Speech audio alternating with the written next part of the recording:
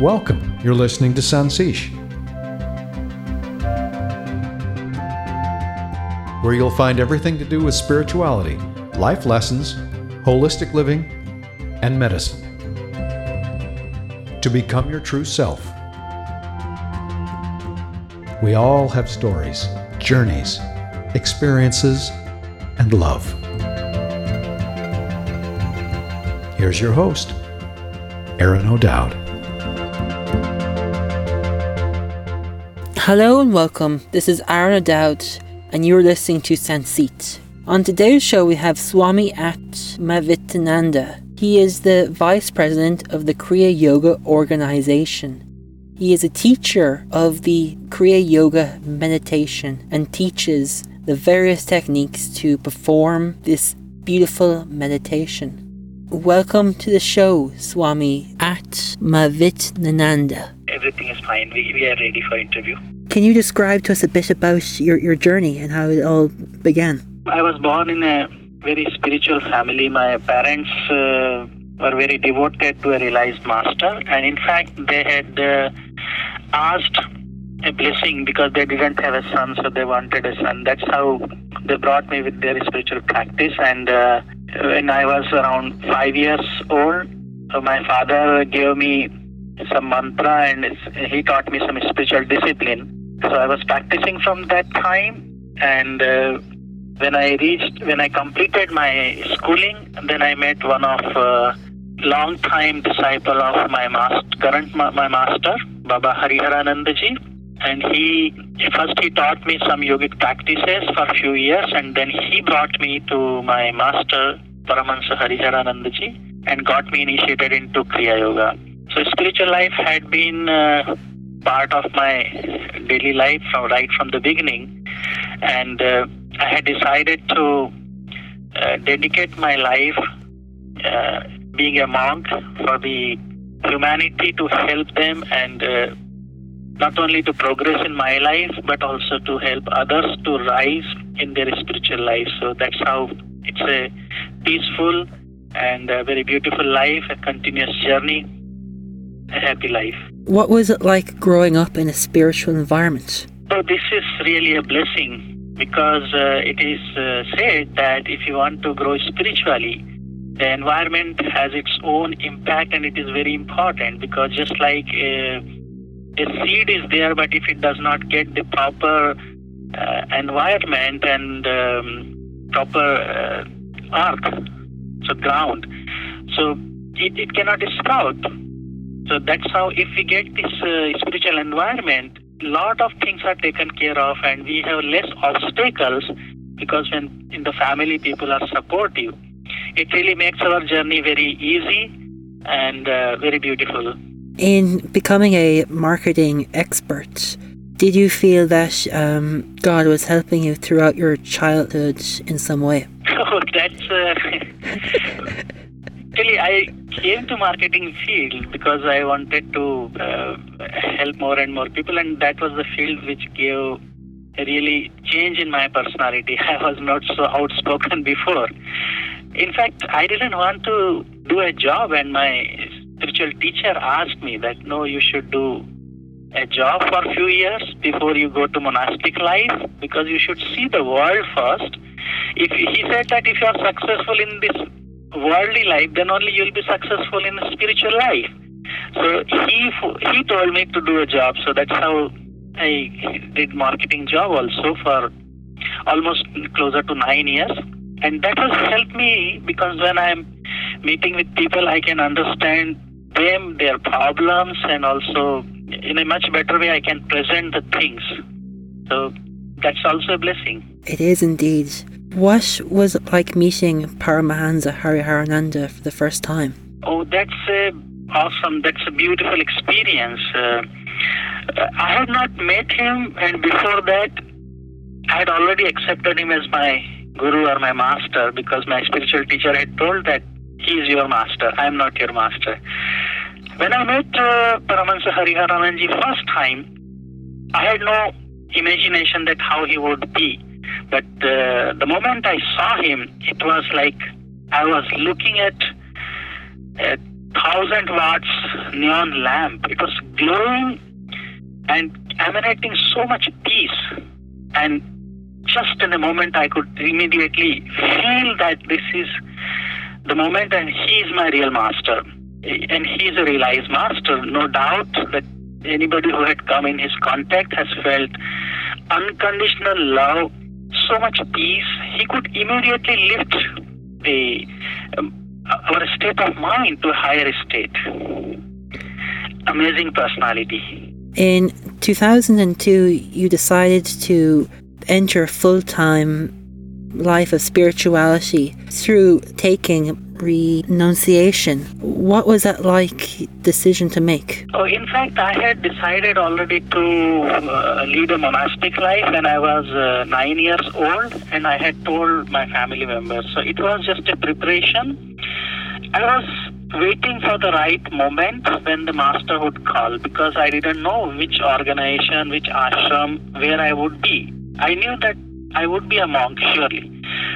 But I was just waiting. So in 2000, I met the current master of our lineage, Paramahamsa Prajnanananda, and immediately I told him that, Baba, I had been practicing meditation, and I'm waiting for joining the ashram life as a renunciate. And he said, yes, you can come and join. Then I started winding up my professional responsibilities and some family responsibilities. And in 2002, there was a residential brahmachari training course, which is a monastic training course in India. So I went there and just stayed there. I never went back to home then.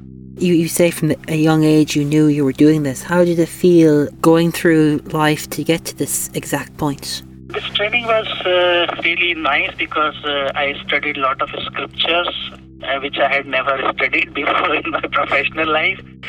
And since then, this is the most beautiful life I wanted. And no doubt there is a lot of peace and spiritual progress as compared to the previous years. This is the real life, I would say. Of course, I can say clearly that living in a professional life for almost 9 years in the world, that was a good life. I enjoyed that and very successfully, but this is better life. In looking back at everything to this point, would you change anything or tell your younger self anything not to do? No, I always try to inspire the youngsters that life is precious, every breath is precious, and we should not waste our time, because time is money also. And we should take a right decision at the right time. And I try to inspire them that be successful in the world as my teacher did. But at the same time, think of some spiritual discipline also. It will make you more successful. It doesn't matter whether you want to be a monastic or you want to live in the world. But the spiritual discipline is certainly a part of our life, and we should take care of that aspect also. What is Kriya Yoga? Well, Kriya Yoga, as you know, that there are two words, Kriya and Yoga. Yoga, the common meaning of this word is union. And union with what? Union means there should be two. So it is a union of body and soul, union of, you can say, microcosm with macrocosm, and union of our individual consciousness with cosmic consciousness. So that state of union is yoga. And Kriya has two syllables, Kri and Ya. Kri has come from Sanskrit root word, Kru. Kru means to do or action, activities. And Ya means divinity. So, Kriya means to perceive, to experience divinity in every action of our life. And in fact, when we say we are doing some action, who is really doing? Not this body, because when there is no breath in this body, it is a dead body, it cannot function. So, the power of God which is constantly flowing within us through the breath, that power of God is Ya, and Kri means activity. So this is, Kriya means not only some techniques to practice, but it is an attitude to live it in this world. That I'm constantly united with God in each and every activity. And how can we practice this, or where can we practice it? We have worldwide organization. We have certain ashrams, we call it monasteries, and throughout the world we have many Kriya centers. So we have our website www.kriya.org,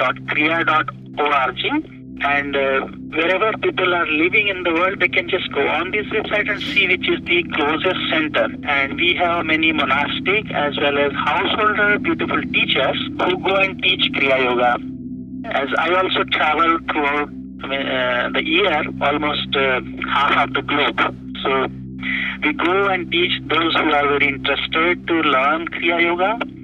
And that's how they can, either they can come to monasteries or in the nearby centers, whenever there are some initiation programs, they can go to the teacher and learn it. How can somebody reach the level that you are a Swami? What levels are required? In our organization, to be a Swami means first one has to be initiated into Kriya Yoga, and then one has to complete at least 3 months residential brahmachari training course, which is mostly happening in India.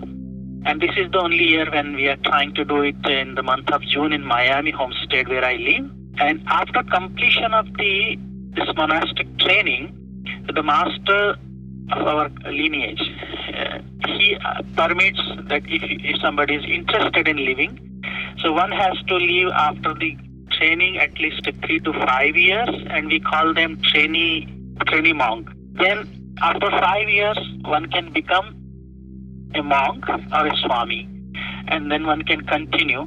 So this is how one has to build up the spiritual discipline in life. What happens when you, let's just say you reach to that level, and what happens when you get to the state of Swami? Truly speaking, it is just a title.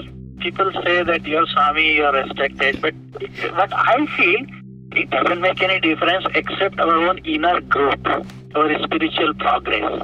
And for that, one doesn't need really to be a Swami always.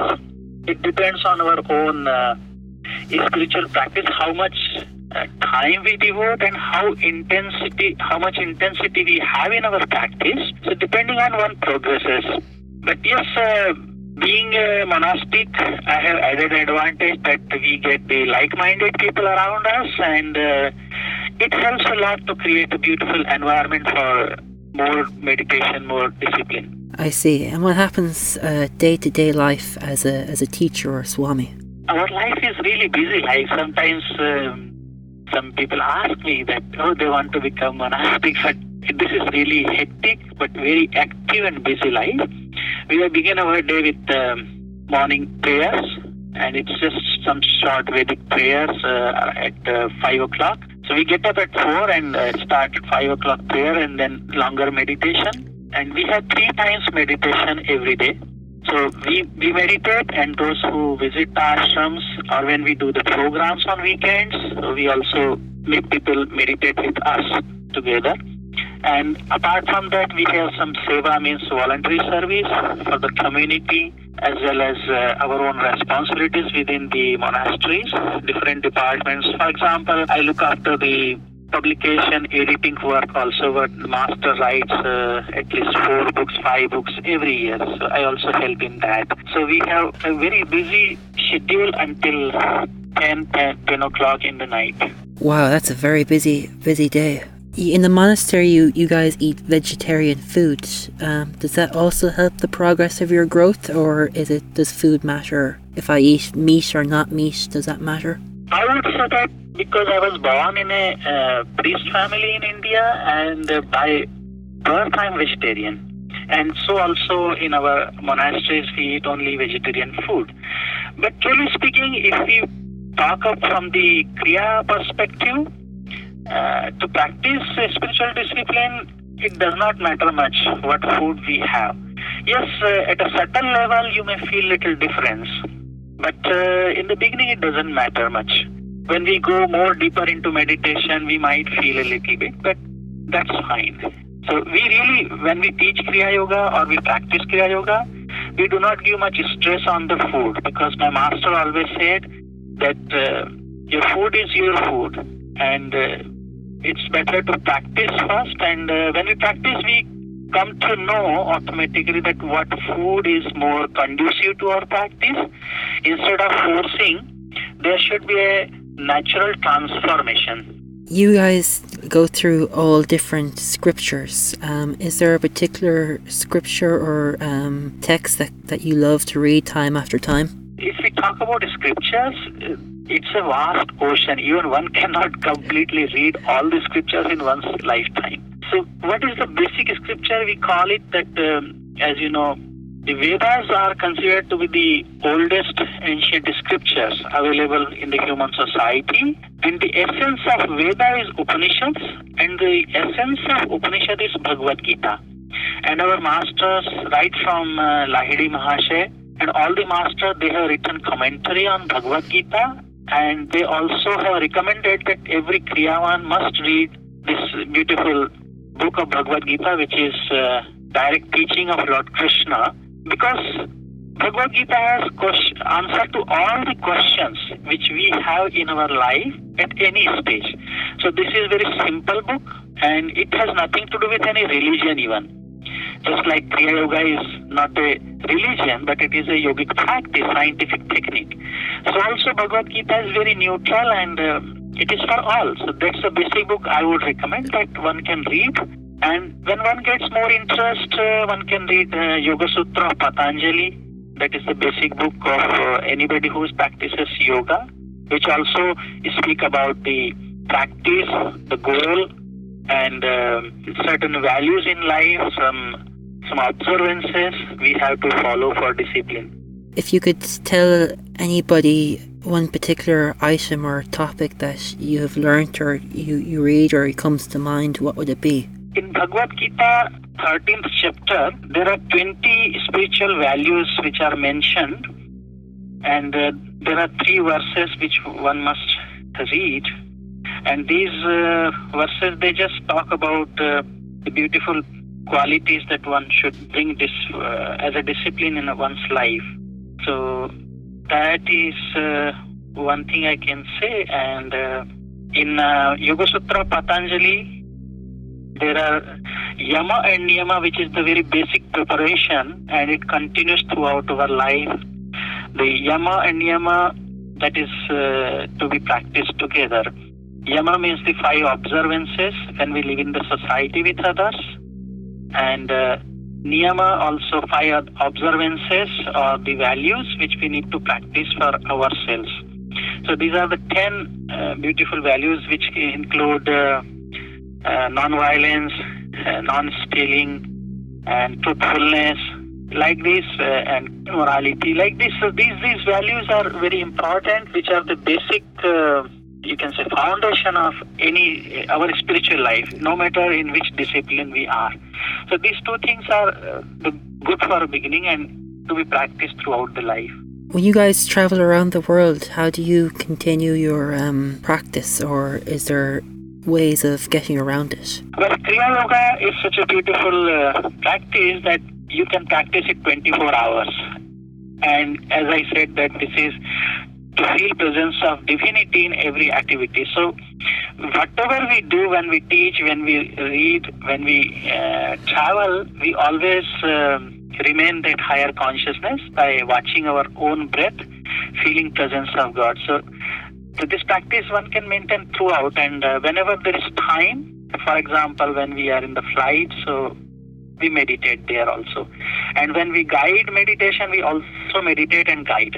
So it's kind of continuous practice we maintain. Sometimes it is hard, but surely if we want, we find time for our own value, and we get up early, so we compensate for our travel also. So this way we can maintain our practice.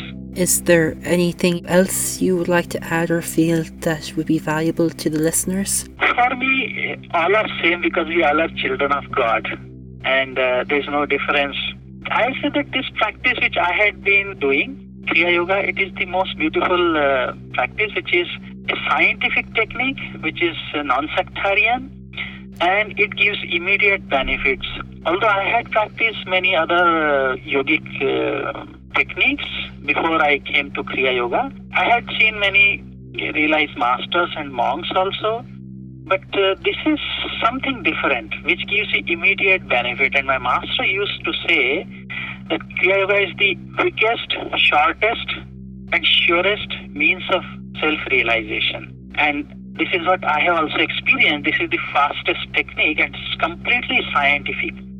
So there was a time in ancient time, if you read the scriptures, it says that everybody living on the earth planet was practicing this technique of Kriya Yoga.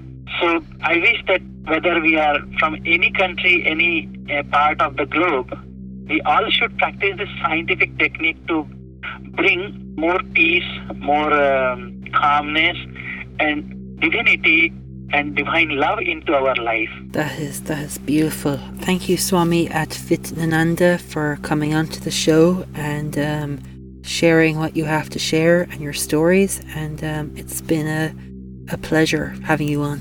Thank you very much. And I'm praying to God, I'm praying to all the saints and sages of all religions that let we all grow in love, let we all develop more harmony, better understanding, and let we all realize our own self and live a beautiful, loving life helping each other. Excellent. Beautiful. Thank you for spending the time to listen to the show. If you want to learn more, check out sancit.com. That's SANCIT.com. Join Sancit Group on Facebook and contact us if you have any questions. Until next time, have an awesome day and rock on.